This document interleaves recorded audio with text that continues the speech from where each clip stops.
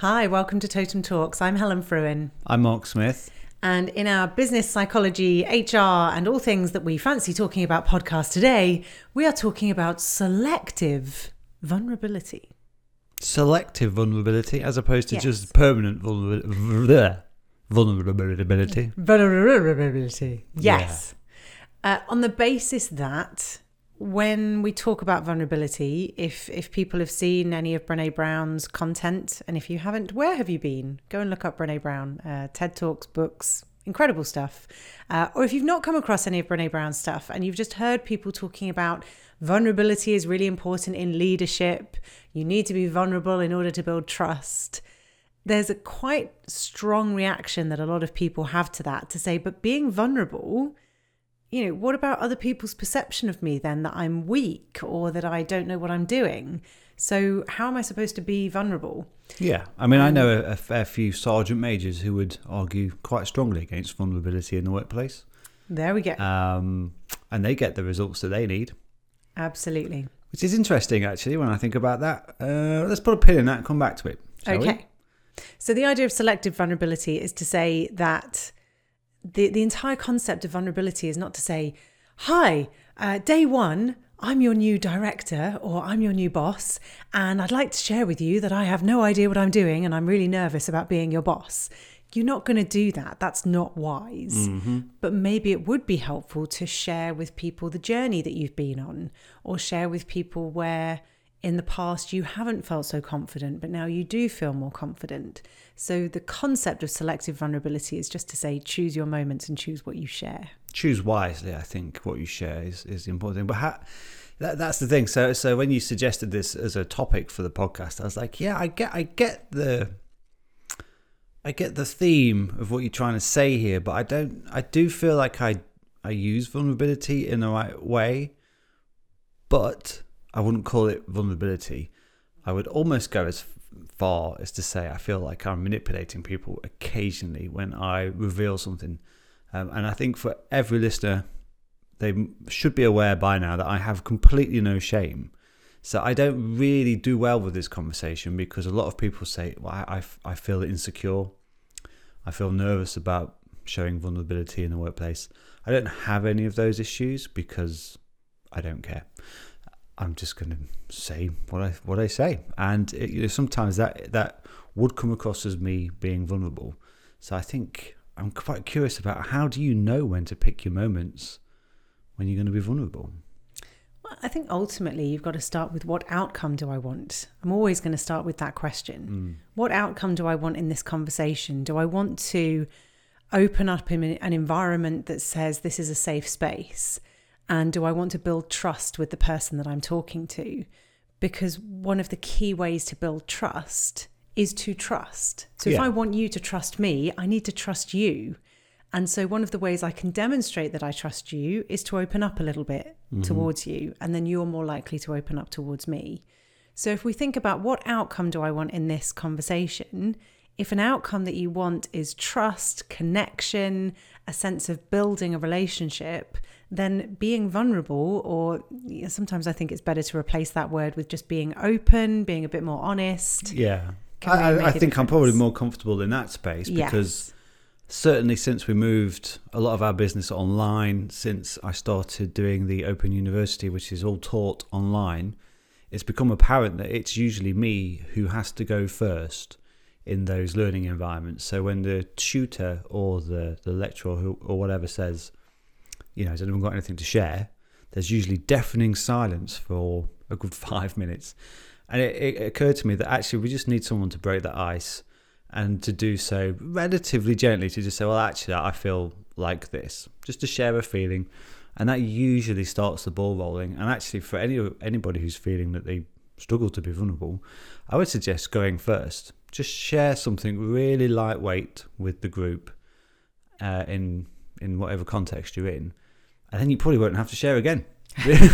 Because everybody else will then take over and will say, well, actually, I only half agree with Mark that I feel like this. And I have found that post-COVID, certainly on the work side of things, you do just need one or two people to express something that it's just openness, isn't it? It's not necessarily a vulnerability, but to just step up and be a little bit brave. And actually, to your point about it's not necessarily a vulnerability, it's just an openness. Maybe it's helpful to say, well, what is being vulnerable? Because a lot of times we think it means saying, I don't know what I'm doing, or let me list out for you the things I'm not good at doing. Here's my weaknesses. Here's an interesting, because you mentioned about the military earlier. I remember working with a guy who was ex-military, and he's saying, hang on a second, identifying someone's vulnerability is how we attack them in the military. So why would you want to expose your weaknesses, expose your vulnerabilities, which of course is a really specific mindset to bring to things, that I'm exposing my weaknesses. But vulnerability is far broader than that. It could be about sharing with you the journey that I've been on. Like I mentioned earlier, this is the career path that I've been on. This is things that I've struggled with in the past that actually now I feel really confident about. But I'm a human being and I didn't always feel this confident. So in that sense, you're actually demonstrating your strength, but showing that you're still human and you had to develop that strength. Yeah. Or another thing, sometimes to be vulnerable or to be brave is to ask a question that you don't know the answer to. So many times, particularly working with law firms, people say to me, you do not ask a question unless you already know the answer. Yeah. But we need to ask questions that we don't know the answers to in order to encourage debate and collaboration. So maybe as well, there's something here about challenging, what does vulnerability mean? It means being brave. It means doing something a little bit out of the comfort zone that builds trust and builds collaboration. Absolutely. And I think what's interesting for me is, I don't want to say this is a generational thing, because I think that would be generalizing too steeply. But there is, certainly within millennials, centennials, I'd probably say people maybe our age and younger, there is a drive towards authenticity, and there is a drive towards showing some kind of vulnerability, showing that journey that you've been on. I think for everybody slightly older than us, and certainly into the boomer territory, there's a professionalism, or there's a drive for professionalism that can sometimes get in the way of that need for vulnerability in certain circumstances. And what I'm finding fascinating is, as we go through COVID and we're working with more and more people online, it's becoming harder and harder for people to maintain that professionalism, because they've got dogs and cats who like to run over keyboards, they've got kids who want to give them cookies halfway through a meeting, and all of those things are really quite interesting, and that people are being forced to be vulnerable. And I've noticed that there's a very subtle shift taking place in terms of the quality of conversations that we're having with people from all age groups now. And I'm hopeful that it kind of sticks.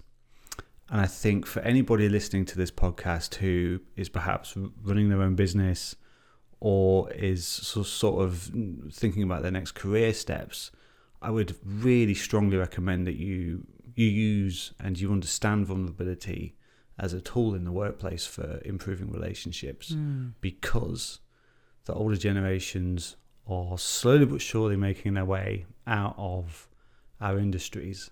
The younger generations are coming through, and so as a positioning tool for the future, I think vulnerability, as well as things like authenticity, flexible working, all of these things are actually going to become more and more prominent, and understanding them now, I think, will be an advantage to you.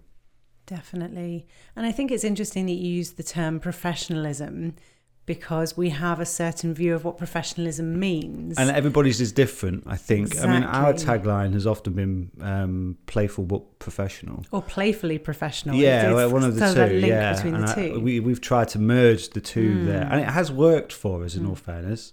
And I think we had a client conversation recently, and we basically won that work because of that the playfulness. Yes. But the professionalism meant that he could take our work to his CEO and go, well, these guys actually, they are professional. They just deliver it in a playful way.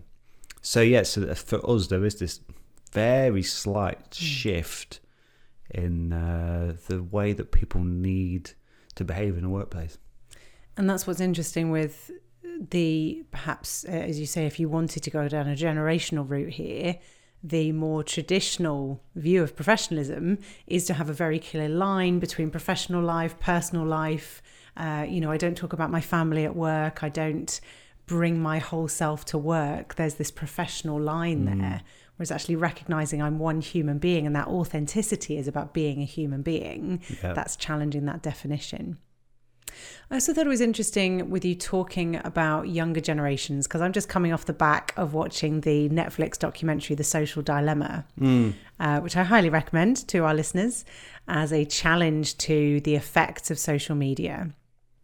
One of the challenges there is that particularly those very young people who have grown up with smartphones and social media in their lives from middle school upwards, is that they are constantly being trained by social media to get more likes, to get more positive comments, to be open to public critique all the time about everything. And what that's creating to a degree is a generation of people who don't feel comfortable making mistakes, not getting, it's kind of like a people pleaser type thing. I want to get more likes. I want to get more positive comments. And I wonder how that affects I want to see authenticity, but authenticity comes at a price of maybe other people won't like me or won't think I'm as strong in certain areas. So I wonder actually if what we're growing through social media at the moment is a bit of a challenge between authenticity and vulnerability. Yeah, and I think with social media there is also an innate confidence and resilience you have to have in order to be sharing yourself in that way. And I think we undervalue and don't recognise that in the conversations that we have about the impact of social media. And I think there might be a way to leverage an individual's desire to share themselves in that way for the better. To say, well, if you've got the confidence to do this in this setting, why wouldn't you have the confidence to do it in this setting? And that's a learning agility question. So I'm curious about how that will play out. And I am very mindful, obviously, about saying the generational thing. I'm uncomfortable with that. It is a broad brush. There are some industries where I think you're right. The definitions of professionalism are a little bit different to others. Law firms, banking in particular spring to mind. And I wonder why those industries are driven that way sometimes. Why are other industries allowed to have a little bit more flexibility, a little bit more playfulness with the way that they conduct business? And that's a really interesting point, because if you've got people listening to this who are working in a software development company or a startup and it all feels very relaxed and the whole idea of authenticity, vulnerability is almost encouraged, and you've got other people listening who are saying, well, I work in one of those law firms, I work in one of those banks. The idea of me going in and being open with my colleagues about anything actually feels really uncomfortable. Yeah. And as you say, that has been challenged by COVID, with seeing people's kids and dogs and cats and seeing into their personal lives. And so there is a huge opportunity here for any of us as people managers or people who are wanting to build closer relationships with their peers or across departments to take advantage of that. So if you see a kid, a cat, I had a guy I was working with the other day who had a row of medals behind him. And I was like, oh, tell me about this. What is this? Because it's an opportunity again to build a relationship. Take advantage. And I think what we're skipping out on here when we talk about why, we haven't actually said why vulnerability is useful.